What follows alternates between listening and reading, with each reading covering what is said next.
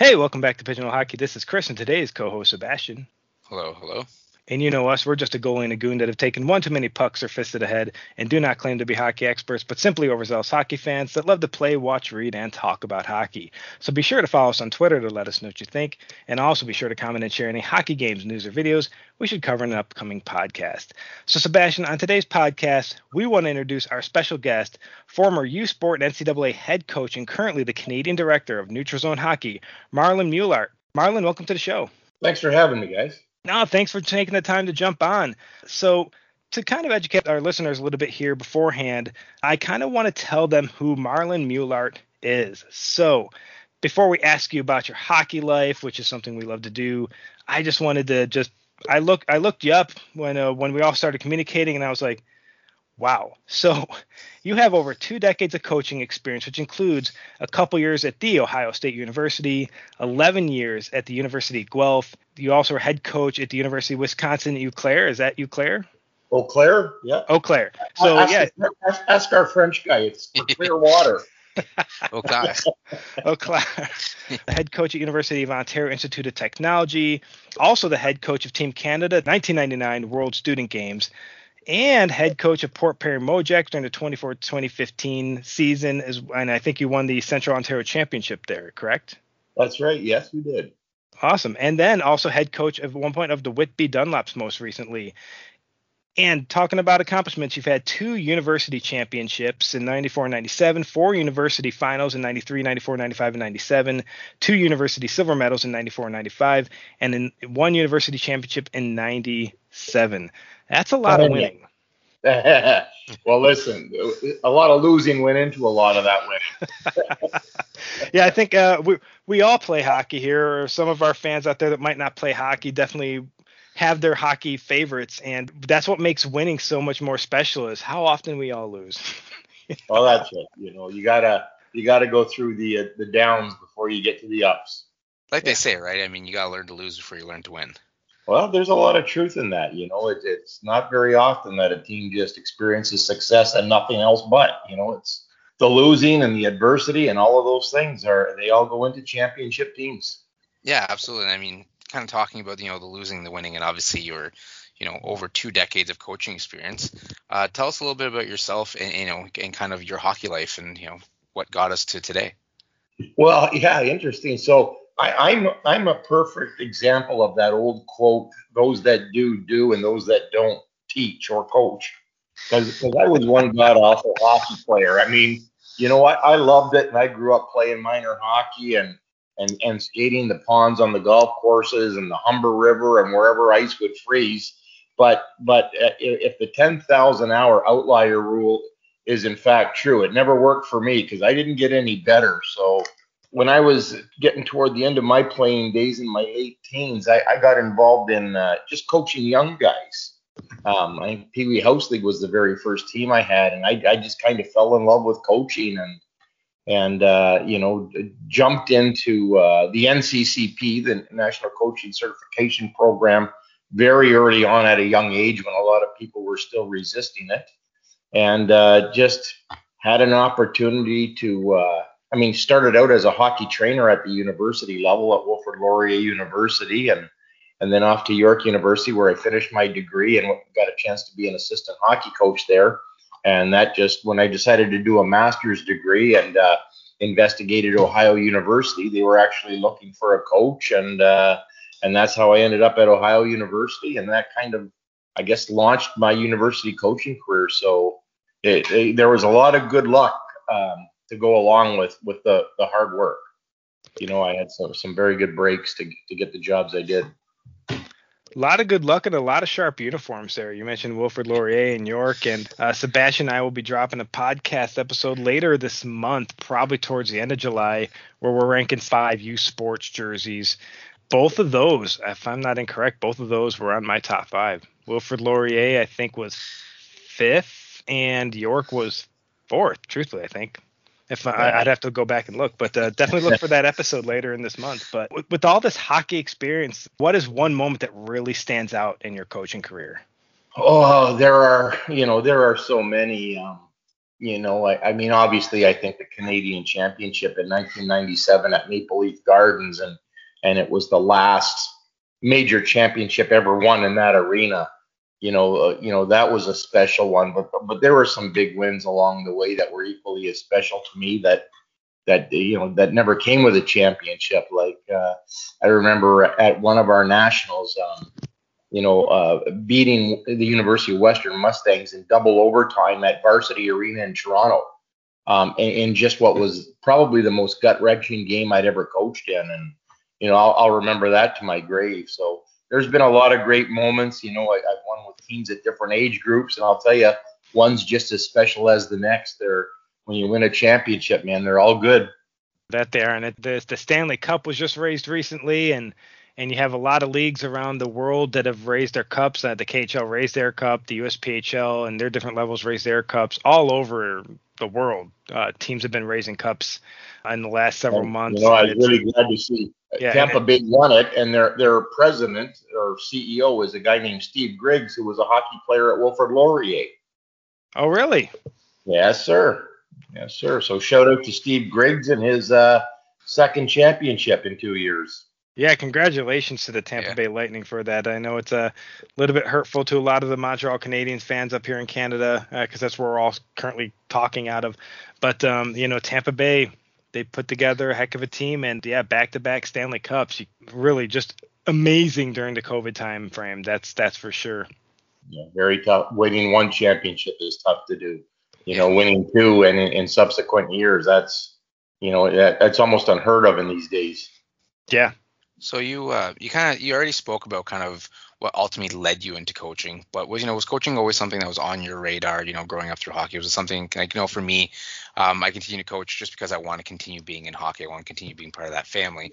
What was kind of that, at what kind of age group did you kind of click and say, I'm going to continue in hockey any way I can? Yeah, well, for me, it was an epiphany moment.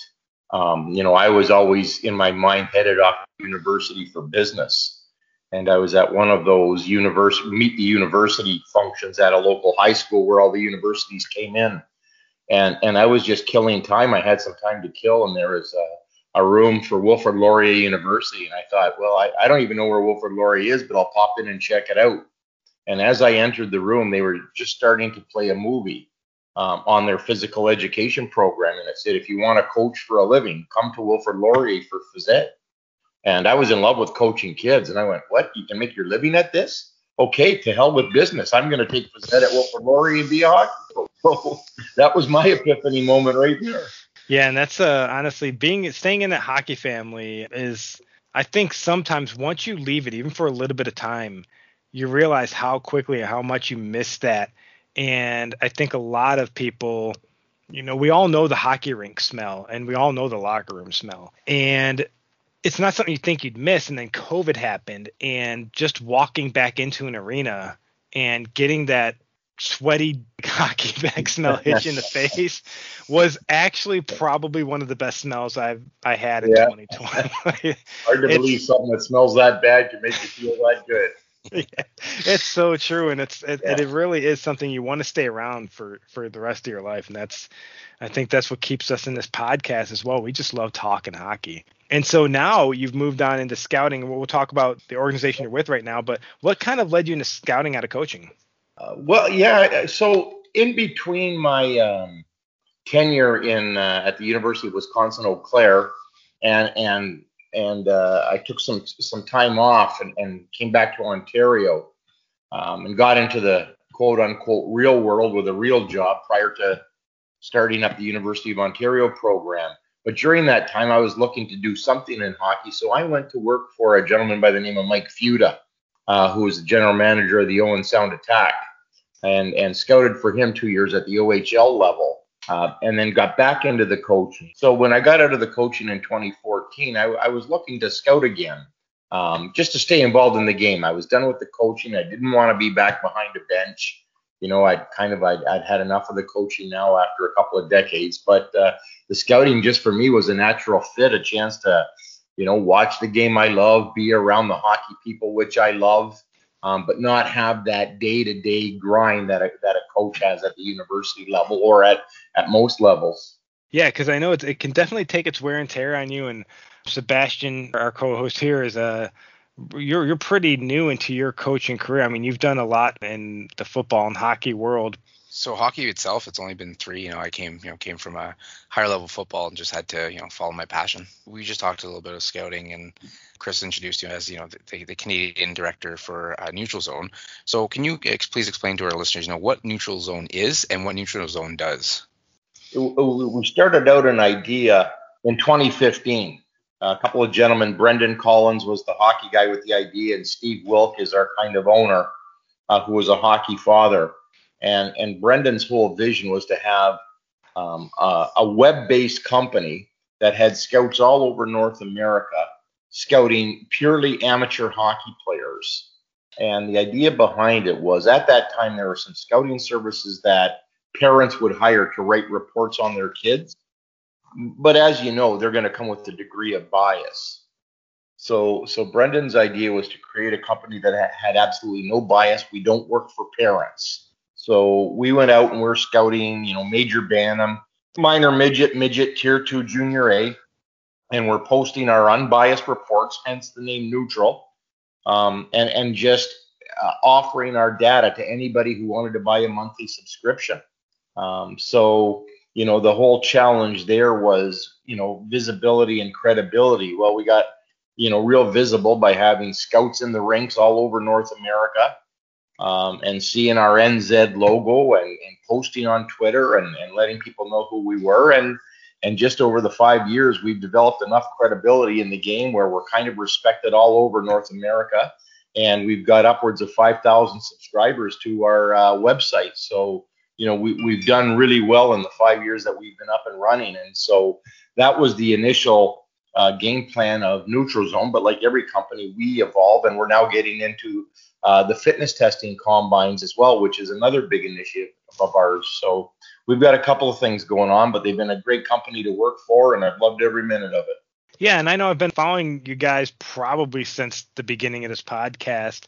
I was very familiar with who you guys were. I know Ian Moran, the ex-Penguin there. I think we follow each other there on Twitter. And he talks. And really, like, they love him in the United States, man. He's an American hockey player. He was a grinder. He played a lot of years in the NHL. He was a great teammate, and he's been a big asset of ours for sure, being the face of Neutral Zone.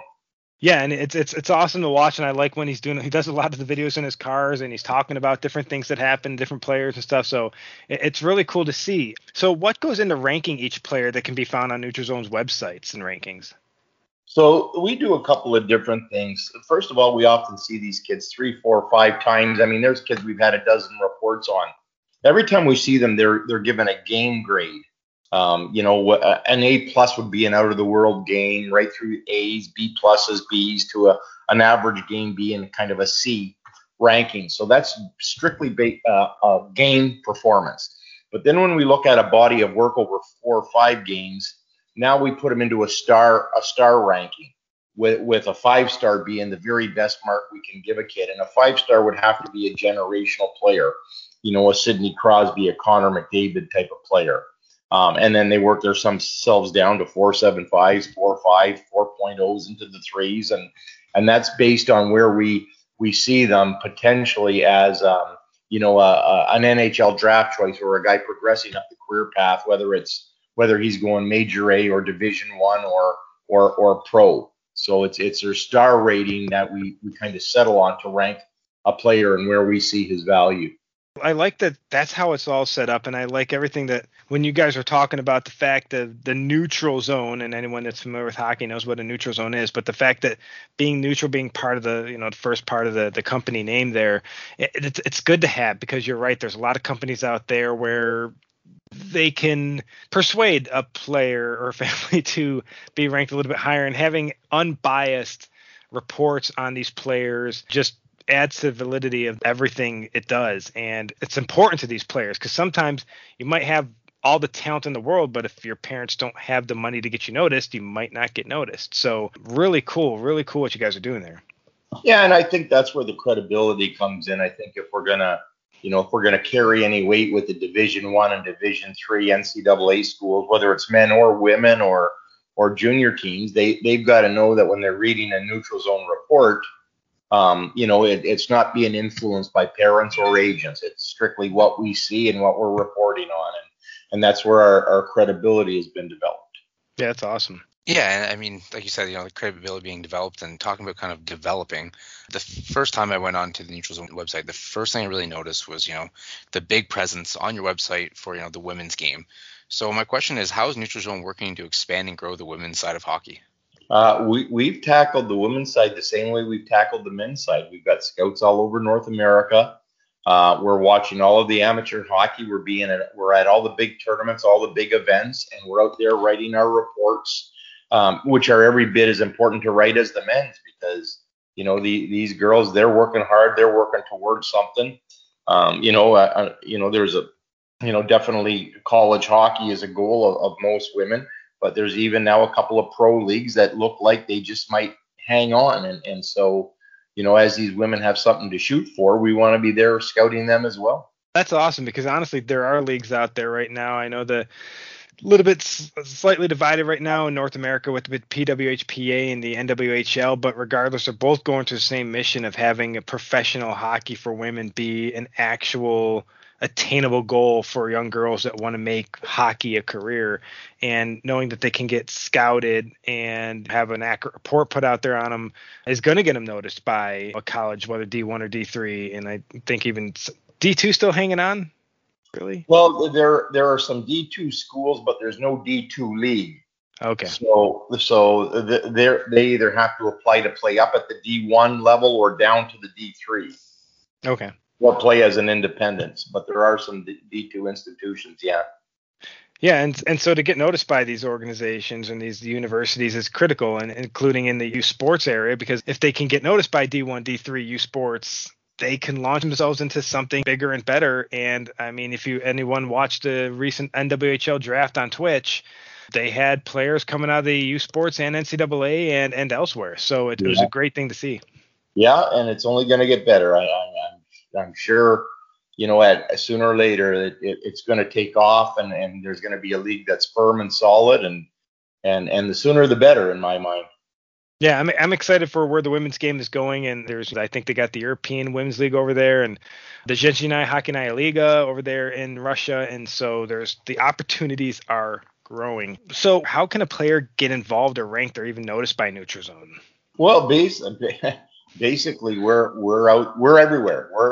If you're a guy, for instance, we'll stick with the guys here for a minute because that's my area, but if you're playing minor hockey and you're playing at the AAA level, and playing in the leagues where you're going to get drafted from, then we're going to see it. And we're not going to see most of the teams. We're going to see all of the teams. And, we're going to write you up. I mean, we don't write up every single kid on every single team, but we see every team and we write up those that we feel have the potential to move on. So now we're not perfect. We are going to miss kids like they all do. And the message always to kids is, if you don't get drafted, keep working. If your Neutral Zone doesn't scout you, keep working. You're always a prospect until you're not a prospect. But for by and large, we've got a crew of 8 scouts here in Ontario, for instance, that cover this province real thoroughly, and there's not too many guys we don't see. Yeah, and there's a lot of guys that don't get scouted and still make huge NHL careers, and unfortunately, with the most recent passing of Matthias Klivnik's, he wasn't drafted, correct? He was just signed as a free agent. Every team passed him, and he was, if I'm aware, right, he wasn't a drafted player. I think he was signed as a free agent, came out of USHL. But, there's like every night on the NHL, there's a story about some guy who's, contributing greatly to a Stanley Cup contender who was not drafted when he was an 18-year-old. And that's the way the game is. And that's one of the reasons we got into the fitness testing combines, by the way, is because there are some kids whose games are that elevated at 18 that you can see their potential as a pro. But to say that you can judge all kids at 18 is just not true. Just not true. Some kids won't find their game till 19, 20, 21. I mean, it's as long as they're athletic and fit and keep working at their game, you never know when when that development really occurs. And as long as they're still given a chance to compete, there's always a chance. Yeah, because there's even guys like Martin. I think it was Martin St. Louis wasn't drafted, and talk about a career. Yeah, not a bad free agent signing out of the University of Vermont. Yeah, not bad at all. Yeah. Unbelievable. And so, yeah, and that's why it's great to have unbiased an organization like yours that can actually provide this information. And for any of those players listening, even though you might not be noticed or you might not get drafted, if you still have the dream and you think you want it, don't give it up. Keep going for it. There's kids that have gone pro that were bypassed by Division I and had to go Division III. Yeah. I mean, the stories are endless. The stories are endless. But there's as long as the kids keep working at their game hard and live the right way, they always have a chance. Yeah, absolutely. Yeah, and I think it's, I'm going to kind of go into kind of a bit of a side story here for my next question, but I think it's important to have someone like Neutral Zone who is, like you said, neutral, especially coming from the football side. I would say, and I'm not trying to throw any, shade or anything like that at any of the camps, but some of them, it's a very much, if you pay the premium package, you'll be in the top 10. If you pay for the lower package, we'll rank you, but don't expect to be up high. No matter what your numbers are, it always seems, the players with the most money end up having the highest rankings. And I think, moving into hockey, it's refreshing. And we have a lot of different groups and people reach out to us, at Pigeonhole, at the podcast, and they want to be on or they want us to promote, and we don't always say yes to everybody. I mean, this is our passion. This is what we like to do. So we want to, bring like-minded people on. And, as soon as we kind of really started digging deeper into Neutral Zone, everything was very much, like you said, it's very much of a neutral place for players to, to get ranked. And, it's a monthly subscription. So, if teams are looking to get into Neutral Zone, they can absolutely go on your website. And that's kind of, I guess, not really my next question, but just kind of an opportunity for you guys to kind of tell our listeners and, coaches, scouts, whatever they are, where they can find Neutral Zone online.